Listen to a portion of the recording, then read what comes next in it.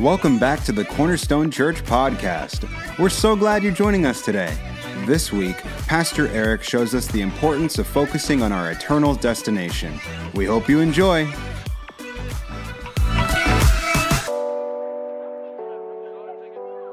We are in a series on 2 Peter where we're talking about how we handle the end times and how do you handle difficult sets of circumstances. And the church at that time was under great persecution. There was an emperor by the name of Nero who was horrific. We mentioned about him last week. Rome was on fire in 64 AD. He blamed the church. He made them the scapegoats. He began to round them up. He began to torture them. And it's Peter who is writing this letter at this time, one of the 12 disciples, the original apostles. He's probably now either in his late to early 70s at this point, and he is writing to a church that is going through an extreme difficult time. And so it's very apropos what's going around the world right now. So we're going to get right into it today. 2 Peter, called Unshakable. We encourage you, we're going line by line, verse by verse. We did 1 Peter, now we're in 2 Peter. We encourage you to go home and read it for yourself. And the reason we're doing this, by the way, we do topical at times, but I just like going through the Bible line by line, verse by verse, to let you know that the Bible is understandable, it's powerful, it's supernatural, and it will change your life. It really will. And I can tell you right now that my strength in Christ is my daily reading and time with God, fellowshipping with His Word, fellowshipping with God the Father, fellowshipping on the Holy Spirit. And that's what it's all about. You see, as much as I like Sunday morning, if all you're doing is coming here only, you're going to be malnourished. I encourage you to get into the Word. That's why we're going to talk more about that. But just take 15 minutes a day. Just take a little time. Start in the New Testament. Start with one of the Gospels and have an unrushed time and spend time with the Lord.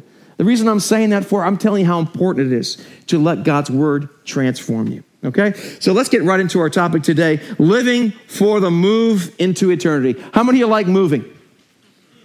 Yeah, okay. Self-answering question. I hate moving. I hate packing, and it's the worst thing in the world. I don't want to move again for that one reason, right? And what happens when you're trying to downsize? A lot of people do that. There are companies out there that will help a couple or family that had a large house. They're downsizing. They're going from 5,000 square feet to 1,200 square feet or something like that, and they need help. And you have to get rid of stuff that's not important. You have to get rid of stuff, and you have to downsize. You have to pack your boxes, right? And you have to move. You got to get a moving company sometimes to help pack everything and move. Well, listen, everybody, you and I, everyone in this world is journeying to a place called eternity. Either eternity with God in heaven or eternity in a place called hell, which is void of God, which is void of comfort, which is a place that's godless.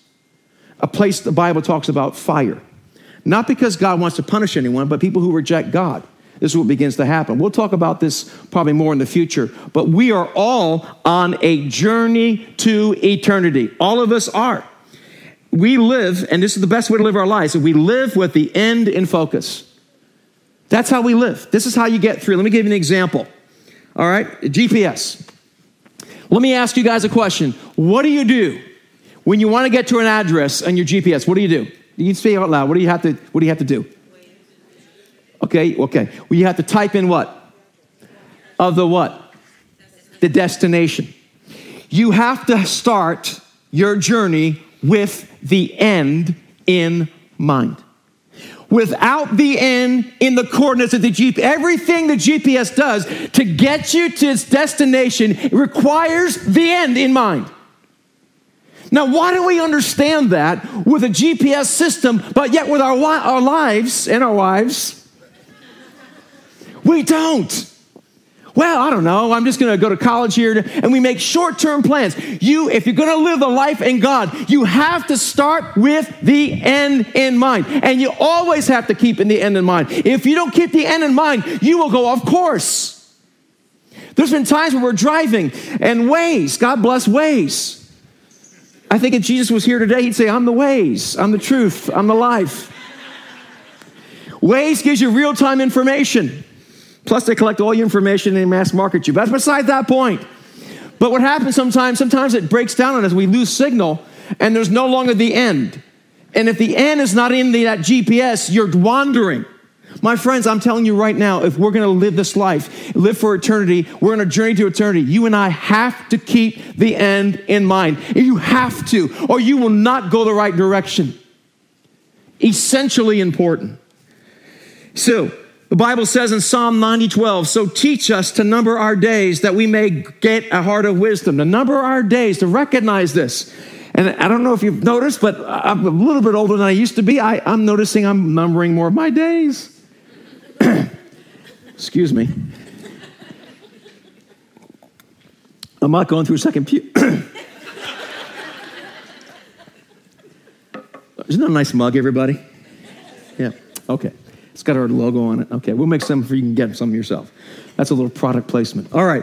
So teach us to number our days that we may gain a heart of wisdom. Here's another one, Ecclesiastes. This is Solomon talking about this. Better to spend your time at funerals than at parties. After all, everyone dies. So the living should take this to heart. So what I want you to do is cancel your Labor Day parties and make a trip to a funeral parlor and hang out there. I'm joking, right? But seriously, you need to think about what your end is. How are you navigating without the end in mind? My friends, we have to keep the end in mind. So we have to live with the end in focus. And here's another one. And we're going to read right now 2 Peter. We're going to do 4 verses today, line by line, verse by verse. Okay, we're going to read the context of it, and we're going to go back. Okay, here we go. The Apostle Paul speaks. Last week we spoke about how to have an unmovable and unshakable life, how to be successful no matter what. Remember that last week? Remember last week we had a puzzle box? In that puzzle box, it had all the pieces down to it. Everything we need was in that box. And what we had to do is work on that puzzle by looking at the picture and having other people help us, such as the Holy Spirit and each other. So we're continuing with this whole process, okay? For this reason, I will not be negligent to remind you always these things, though you know and are established in the present truth. Yes, I think it's right, as long as I'm in this tent, to stir you up by reminding you, knowing that surely I must put off my tent, just as our Lord Jesus Christ showed me. This is Peter talking. Moreover, I will be careful to ensure that you always have a reminder of these things after my decease. Peter has the end in mind. He knows his time is short. So we need to live with the end in focus. That's the first thing we need to do to move through eternity. Here's another one. Live with remembering the truth.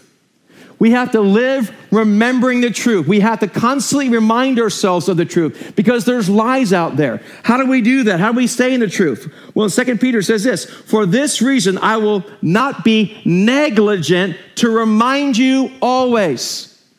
We need to remind ourselves, I want something deeper. Well, how about just doing what the Lord told you to do? It's incredibly simple what God's called us to do.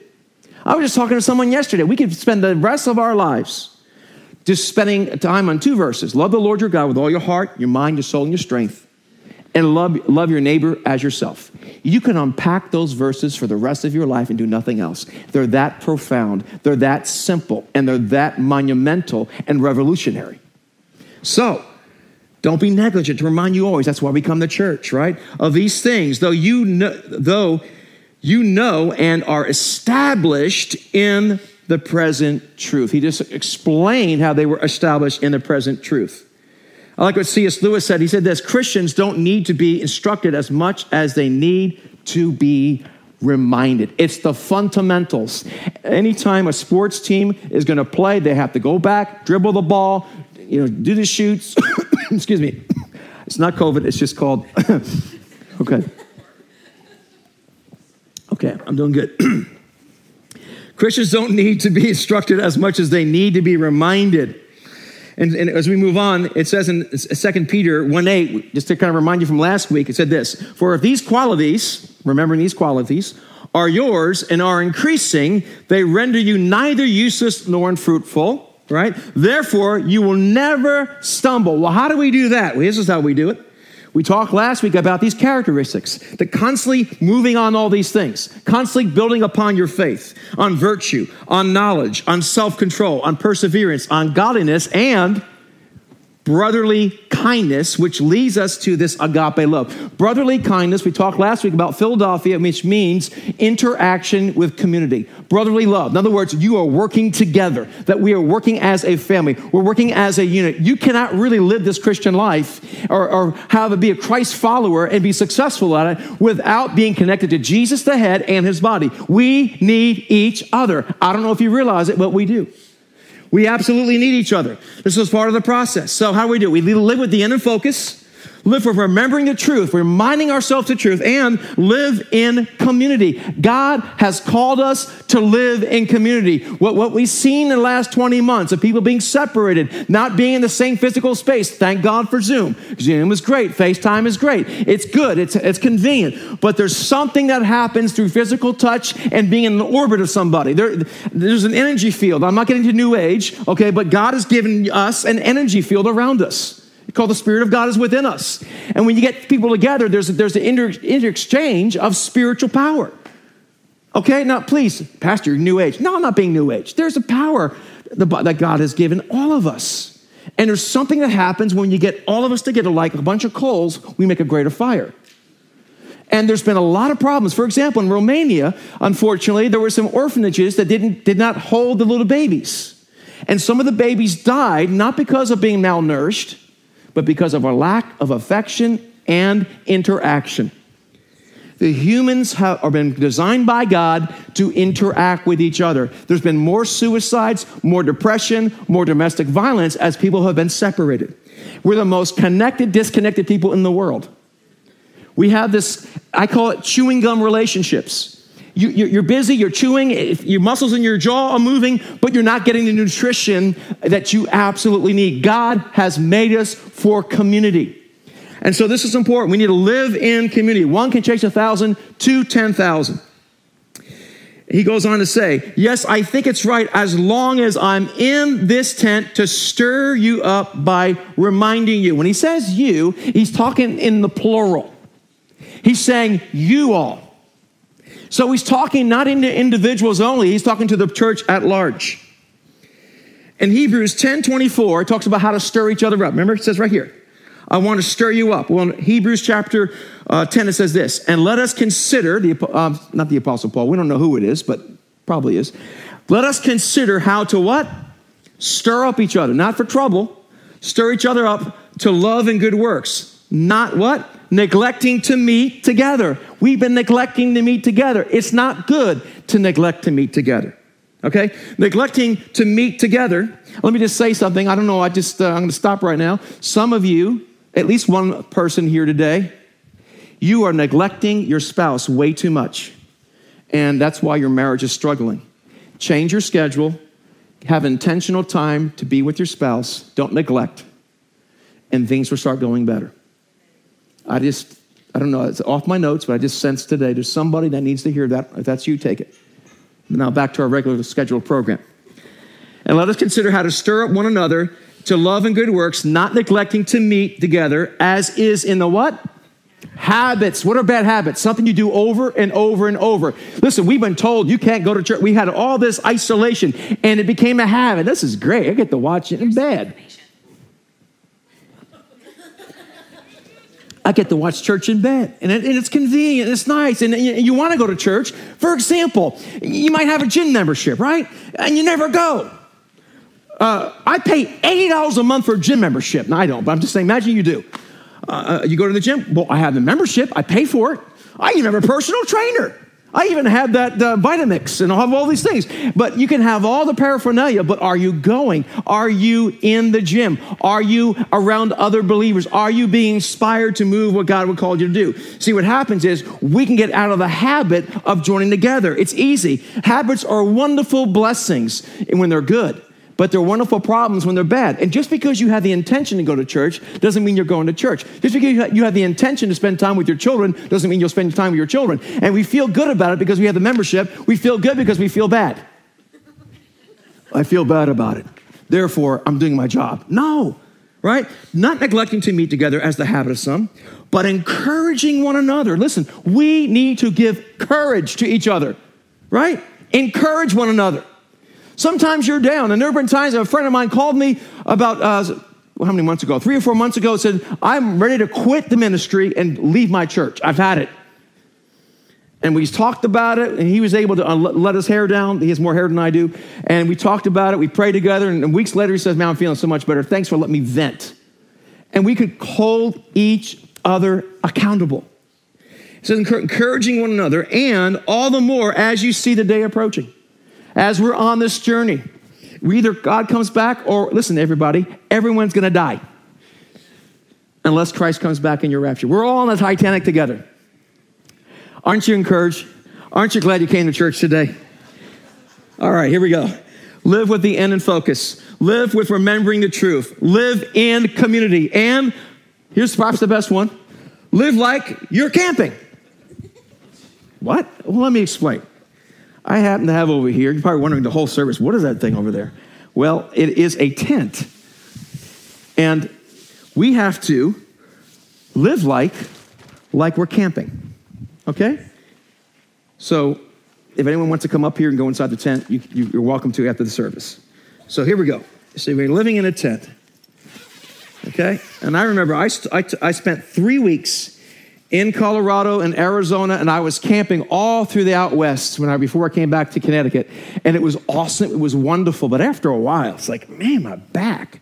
I could not wait to have a hot shower. I could not wait to be in my bed. This was temporary. It's fine for temporary, but it's not forever. And many people are trying to make this a forever home. And it's not your forever home. Your forever home is in God. It's in the Lord Jesus Christ.